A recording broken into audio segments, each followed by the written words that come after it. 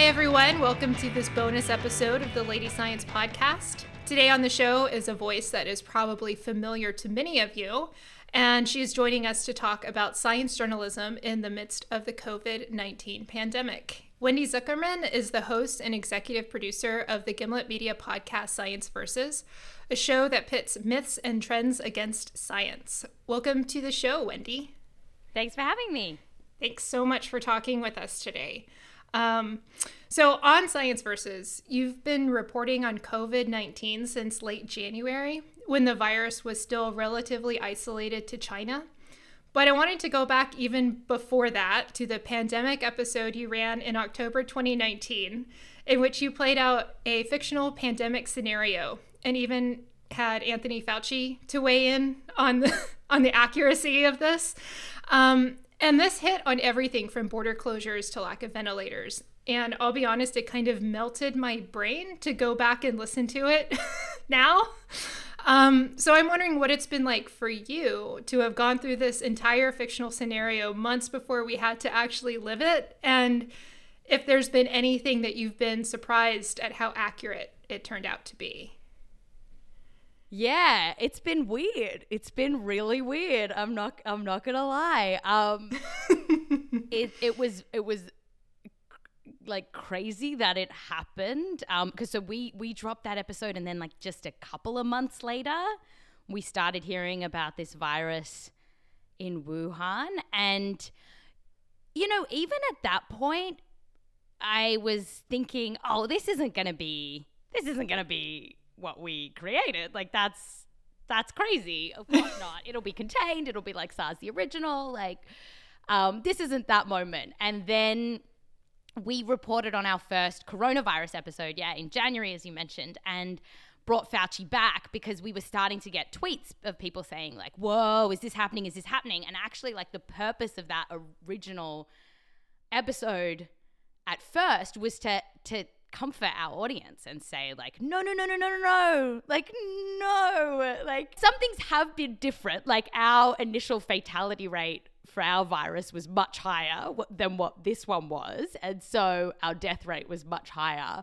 And so we could say that, but then I remember when we got Anthony Fauci on the phone that first time to sort of say, okay, so, you know, Anthony, like, remember we talked about that fictional, so this isn't going to be like that, right? And he was like, we don't know. And me and my producer were like, what? Nah, but come on, like, nah, but. And he was just like, Wendy, we don't know. And I just remember like Meryl Horn and I just looking at each other and thinking, oh, okay, we better watch out what we say, because we couldn't end the episode with, so don't worry. We just ended it with, we don't know. And then from there, it's just gotten weirder, you know, working from home, becoming this character that we created, having experts saying the exact same things that we scripted. Like that's been really weird. That's been super weird. Yeah. So. Yeah. Yeah. There was the one episode in late January that you did, which was kind of the first one that you were just talking about, where Dr. Fauci was like, I don't know what's going to happen. I remember you asking, like, could what happened in Wuhan with the quarantine of 11 million people happen in a place like New York? And Dr. Fauci was like, I very likely doubt it. And I was like, oh God. Right. I mean, it seems so now it's a testament to how normalized things can get so quickly. Absolutely. But and also how possibly universal we are. You know, everyone loves to say, well, of course that could happen in China. Well, of course, China. But actually, in the US we can do the same things, and if that's the right move, we can do that. So in that respect, it's been nice. Of course, no one's really focusing on our commonalities at times like this, but we could be. Mm-hmm. Yeah, I remember listening to it when the episode dropped back in October, and this morning I was like, I'll go and listen back to this, and that was an interesting choice for me to make this morning. But I swear to God, I I got to the part where there's the dramatization of the argument in emergency ward about ventilators and whether the mother the mother screams at a nurse about not getting a ventilator for her daughter, and I had to stop listening. I was like, oh no, this is something that has certainly actually happened. I can't listen anymore. And it's sort of, because I remember that scene, Caitlin Story, who was our senior producer, wrote that scene, and when she brought it into one of the edits, we were like, wow, this is really powerful, but is it too much? It feels a little melodramatic. And definitely some listeners, when it dropped at the time, said this is scaremongering. But we kept it because Anthony Fauci was ultimately like, actually, this respirator thing is an issue, and if we did have a huge pandemic, we would have issues with respirators, and that's why we kept it in. Yeah. One of the, I think, challenging things for being just a human being living through this and trying to wrap our heads around everything that's happening is just the ever-changing information. So guidelines are changing around all the time around wearing masks and social distancing. But then there's the questions related to the virus itself. We keep hearing different things about where it came from or how it behaves or how it's transmitted. And that must all be even more stressful when you're trying to cover the science in science journalism as a journalist. So what are some of the challenges of covering something of this magnitude that is constantly changing and developing? Yeah, it has been really hard. Particularly because none of us on the team are news journalists. Right. So we're not used to this really fast-paced turnaround, pump out an article, things change the next day, don't worry, just pump out a different article. We are very much slow and steady journalists. We usually take about 2 months to produce an episode. We take our time. We read all the research on a topic. We pick our favorite scientists. It's all slow and steady. And now we've really had to learn how to twist and turn to not only the changes in the science, as you mentioned, but also the changes in how people are talking about something. That's been really hard. Sometimes we'll try to tackle a topic. So, for example, just last week we did an episode on asymptomatic spreaders. So this idea of silent spreaders. How many people out there don't know they're sick but could still be spreading this virus? And when we started researching that, we had this great idea. We were there was this really curious study about the Diamond Princess cruise, which was just so weird. Do you remember at the beginning of the pandemic when yes. There was lists of countries affected, and then there was the Diamond Princess cruise, because it was at the beginning it was literally China and the cruise, and so there were, that on that cruise happened to be one of the best studies that actually followed people and checked who was asymptomatic and who wasn't.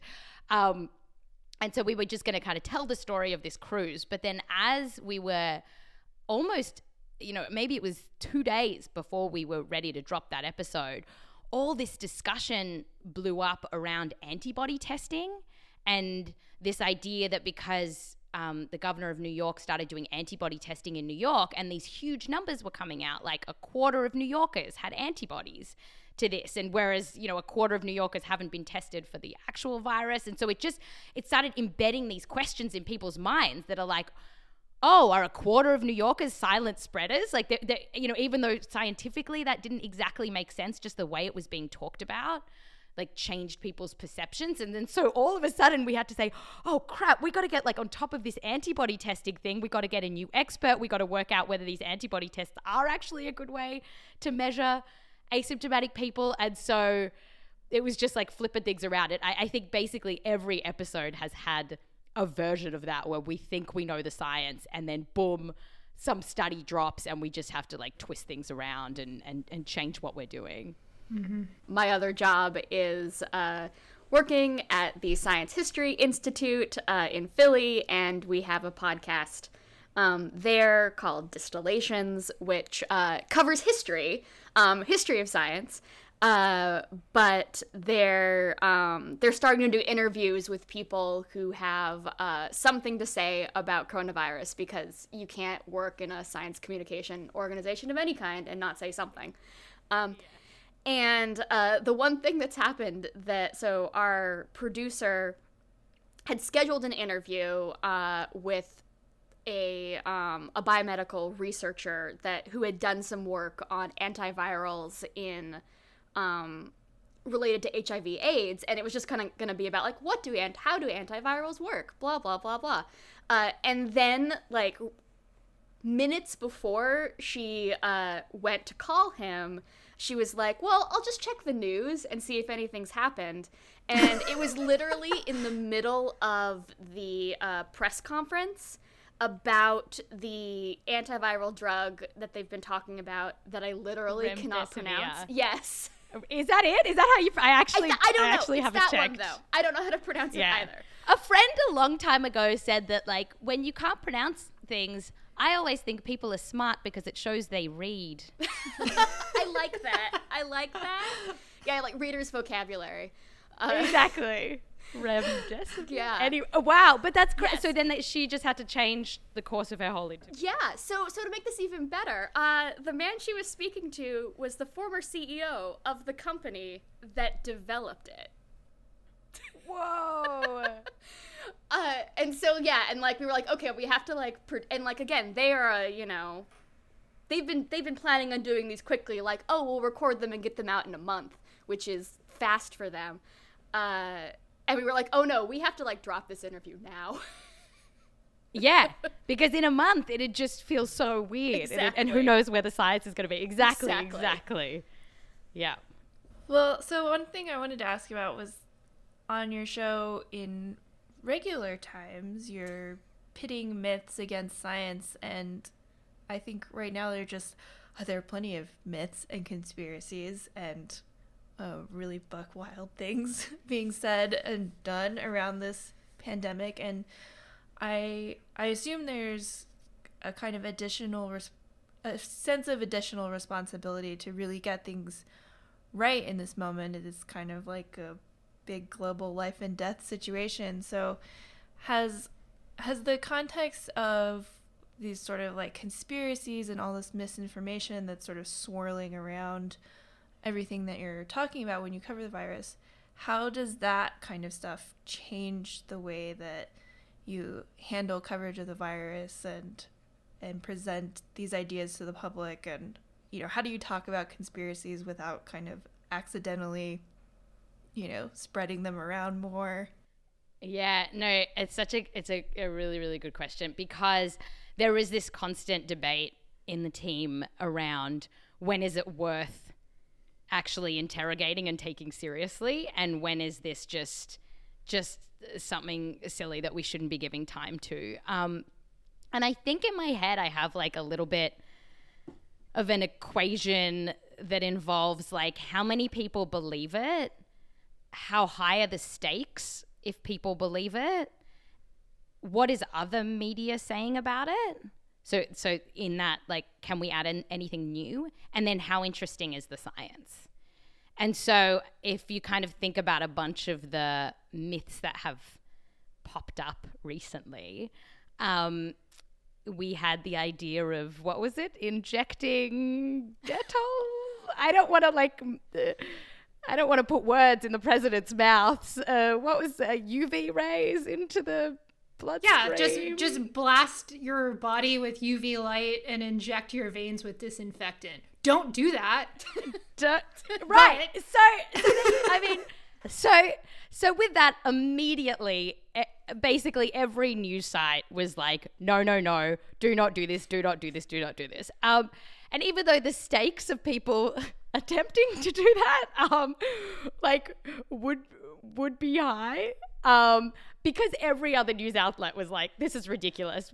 You know, there was no point in us coming out and saying this is ridiculous. Yeah, I think Clorox even came out and said, don't do that. Yeah. And it's kind of one of those things where, like, all you can say is, no, this is nonsense. Like, there's nothing else to say.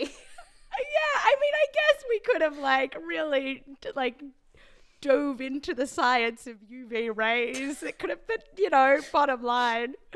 Yeah. But one that you have kind of dived into on the show is the Wuhan lab conspiracy. Yes. Yeah, and I feel like for that, the equation changed because a lot of the news outlets were, at least in their headlines, very confusing. So there was a lot of like very legitimate news outlets that had headlines saying things like, you know, intelligence services say this could be linked to a lab, or like sources say this could be linked to a lab. And then there was that big Pew survey that came out that found that, you know, 30% of Americans believe this. And so it started to get to the level of, okay, this is big enough people believe it. The stakes do feel quite high in terms of, you know, just like the truth is just like racism in America. And like, you know, already we're seeing the rise of, you know, Asian Americans getting, you know, either verbally attacked, and there's some stories of physical attacks. So there was questions around that, and then just like having the honest truth out there. I mean, if people do believe it, it does have, it ends up having these like huge implications for like international relations, but also it's just a huge distraction. I mean, America's got to solve this, and instead they're like, but it was China's fault. And you're like, look, it wasn't, but even if it was, you've still got to solve it for your country. So that was one that we did feel like. And then on top of that, so even then actually my editor was like, I still don't know if I want to weigh into this. And then I started reading the science of it, and the science of how academics find out whether this was made in a lab or not. And once me and Rose Rimler, my producer on this, started looking into it, we were like, oh, this is super cool. Like the fact that academics, you know, at the beginning were like, oh, this is a legitimate question. Where did this come from? Viruses have escaped from labs before. And then they look at the genetics and they can see the clues that show it wasn't. And so those clues were super interesting. And so for us, it was like it ticked all the boxes. I was going to ask if you had any like tips on how to kind of confront that when you're like, as an individual, like confronted with that with like a person that you know that is usually someone that you would think would be like smart and know better.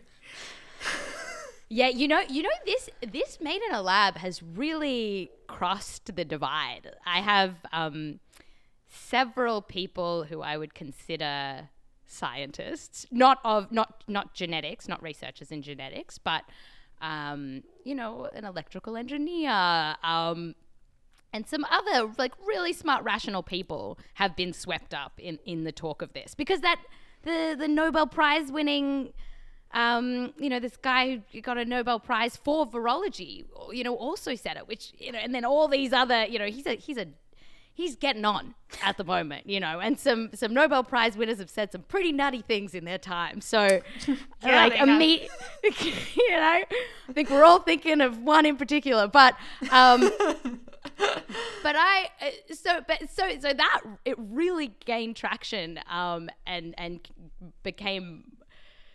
Yeah, it really gained a lot of traction. And I think I cannot fall in the trap of wanting to actually convince people, because it's too frustrating and it's too wiggly. Like, once you know, every now and then I feel the need to do it. You know, something rises within me and my rational center is like tired and like, you know, and then I'm like, yeah, I can change minds. I can change hearts and minds. Go give it a go on Twitter.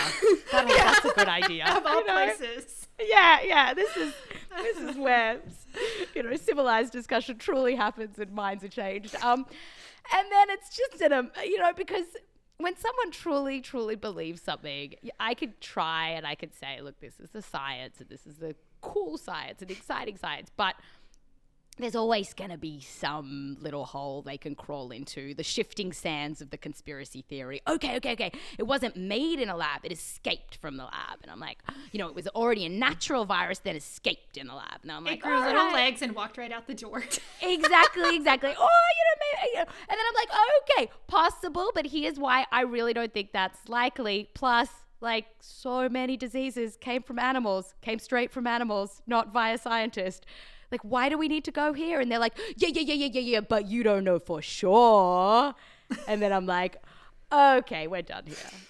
Like, I'm giving rational arguments and you're just like, but you don't know for sure. Like, you could just like hear it in their voice. Yeah. Like, this is a little inappropriate, but I feel like I could say it. I have a friend who hosts this radio show in Australia.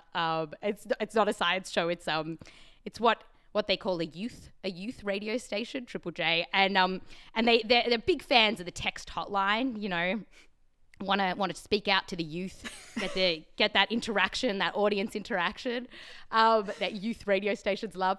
And he has this voice that he pretends any like angry person has, and it's basically like a 13-year-old kid masturbating for the first time. And so that's the voice of like, oh, yeah, Papa, do you know for sure? And like, That's amazing. and if ever I get too upset at Twitter, I'll just be like, oh yeah, I know you. I heard this one before.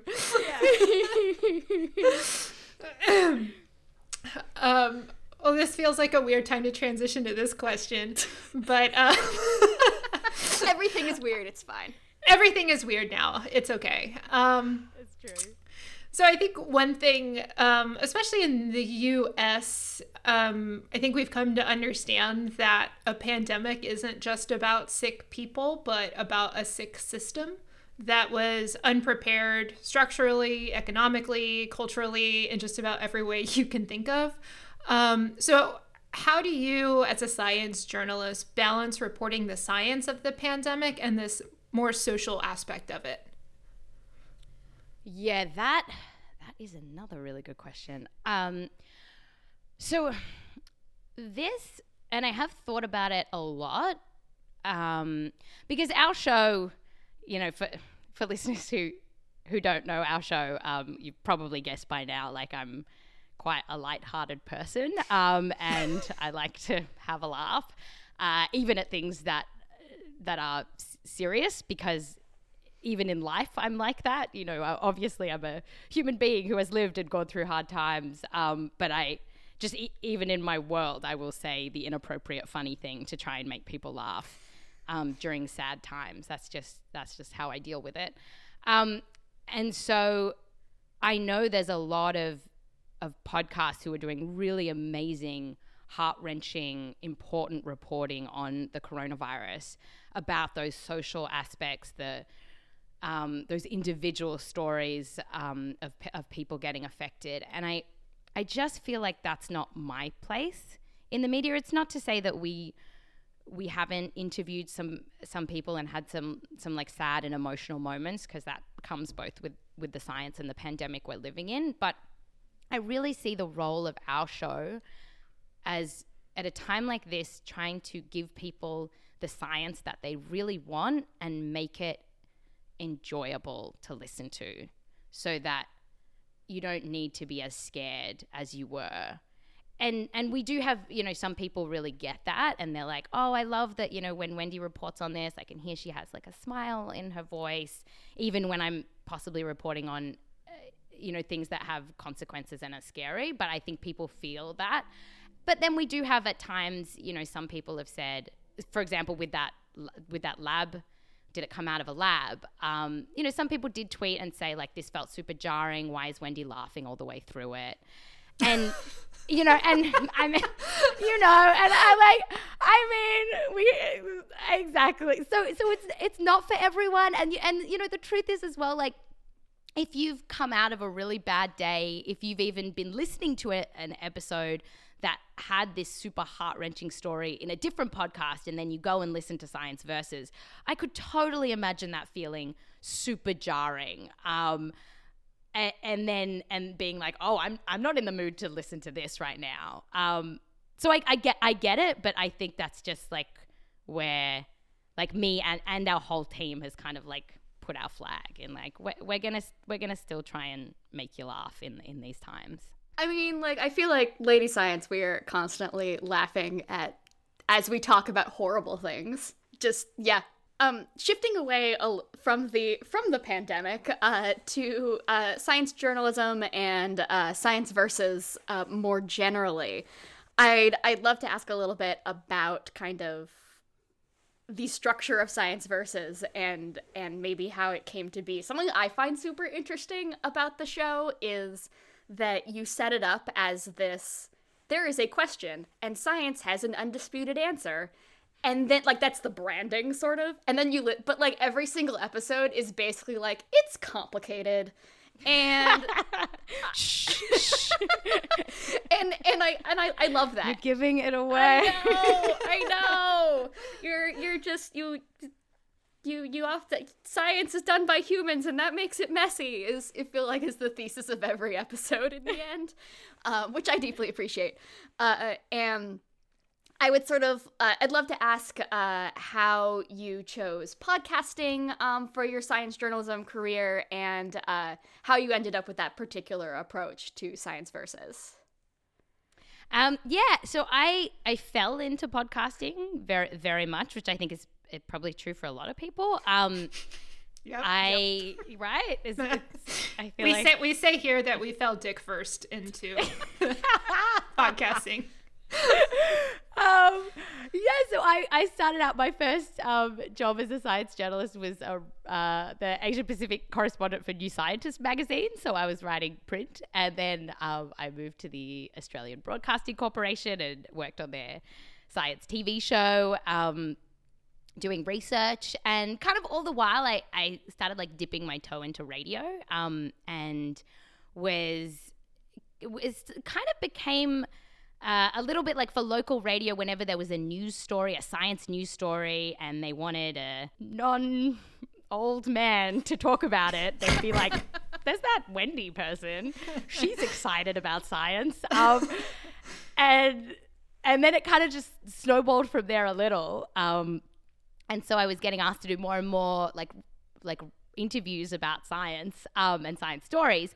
And then the ABC wanted to make a podcast division, and I was asked, do you have any ideas? Because they'd heard that science podcasts do really well in Australia. So this was about 5-6 years ago now. And so not that long ago, I guess. And I hadn't really made that much radio here and there, but I'd never made a podcast. I'd only really listened to This American Life and Radio Lab. Like, I was a baby podcaster. My housemate was very much into podcasts, and she found the whole thing very funny. And I was like, what's that now? What should I listen to? And then so I made a pilot of Science Versus for the ABC, and it did like really, really well beyond my wildest dreams. And then even more beyond my wildest dreams, Gimlet heard it, which is the company I work for now. And that back then, that was just like this scrappy startup, as we kind of all know. And got this email from them just as I'd finished my first season that was like, hey, you want to talk? And I actually missed the email the first time they sent it because I'd just been working these crazy hours to get that first season out. And at that point, I was getting like a little bit of fan email. And so I was, like, just a little, like one or two. And I was like, oh, another one. I'll read that later. And then it's so funny to think about because my actual job, because podcasting wasn't paying the bills. So my actual job was at the ABC. And I actually remember the moment that I was doing my other job, which was sort of writing science stories. And then I was like, oh, there was this email. I should look at that email. And that, obviously ended up being like, oh, Gimlet. Wait, was that on This American Life? Is that the guy with the shoes? Is that company? Like, I didn't know anything. I wasn't listening to Startup. Startup was out, but I wasn't listening to it anyway. And I was like, oh, I guess they made a company then, huh? All right, yeah, I'll have a chat to you. And I want to say within several months, I was in New York. Wow. Yeah, it was absolutely insane. Yeah. You mentioned that one of the sort of like stepping stones of your career was being asked to do interviews when they didn't want old white dudes to do them. So I wanted to ask, about that and about being a woman in science journalism and science communication and what the experience is of that in a field that I think, can be very male dominated. Yeah, I mean, for me, I actually feel like at the beginning of my career, being a woman was very helpful, particularly for getting onto radio, because there was this kind of push for getting, it's so embarrassing to say different voices when we're talking about women, but that is the truth. And particularly in Australia, at least 6 years ago, that is the truth, talking about science. So it was helpful, and I feel like it did open doors for me as like, oh, this woman in science. And I feel like even making Science Versus, it's a mixed picture, because particularly when I started, but still now, as you all know, the voice of authority is a man, and it's really fucking annoying. And because I have a smile on my face and I'm laughing, there are people who don't think I know what I'm talking about, and it's really annoying. And it comes out when I listen to other podcasts hosted by men that do science. Oh, I don't listen to those anymore. No, I mean, not all of them, but a lot of them I'm just like, where are your citations? What is going on? And I look at their reviews and they're like, love this, so much science. And then you look at our reviews and we are just like door-to-door science, peppered in puns. And at the beginning, there was like, where's the science in this? Where's the science? And it's like, oh, you didn't hear it. The range of my voice was too high for you. And at the and like, sure, I could say, oh, maybe it's something else about the show, but then we have some clear-cut evidence. Yeah. What I would think. Maybe it's anecdotal, first degree evidence or whatever. Like, we have had episodes where we'll have 2 male scientists and 1 female scientist talking about whatever, different sections. And a couple of people will say, you didn't talk about this thing. And it's like, yes, we did. It just came from the female scientist. Oh voice. my God. Isn't that astounding? It's so, and at the same time, that is very, and then there's also times. Now I will couch this all with saying it has overwhelmingly been a wonderful experience, and I absolutely love being a woman talking about science and changing the game in my small way that I can. Having said that, there are a few moments where I'm like, would this have happened if I was a woman? That you know how you always play that game. Yeah. We're all playing that game. So recently was interviewing a scientist for this coronavirus series, and he started peeing in the middle of the interview. Yes. Oh my. Yes, he did. And I was like, what's that sound? And then he said, don't worry about it. Can you believe that? Well, I mean, I hate to break it to y'all. I've been peeing this entire time. And then, this was actually kind of the special thing about it. So me and my producer, Michelle Dang, was producing me for this one. And we both were like, it was early on in the interview. And we were just like, what the is that? No, surely maybe he was just pouring water. And then so we clipped out the segment of him peeing. And then it just so happens that our whole team, we're all women. And so we were all listening and we're like, sounds like pee. And then we all independently sent it to those of us who have male partners, sent it to our male partners to be like, this is a guy peeing, right? And then Blythe Terrell, our editor's partner, like dissected it. And he was like, I know this pee sound well. Here's what happened. This guy went into the bathroom in the middle of the interview, or like at the beginning, whatever.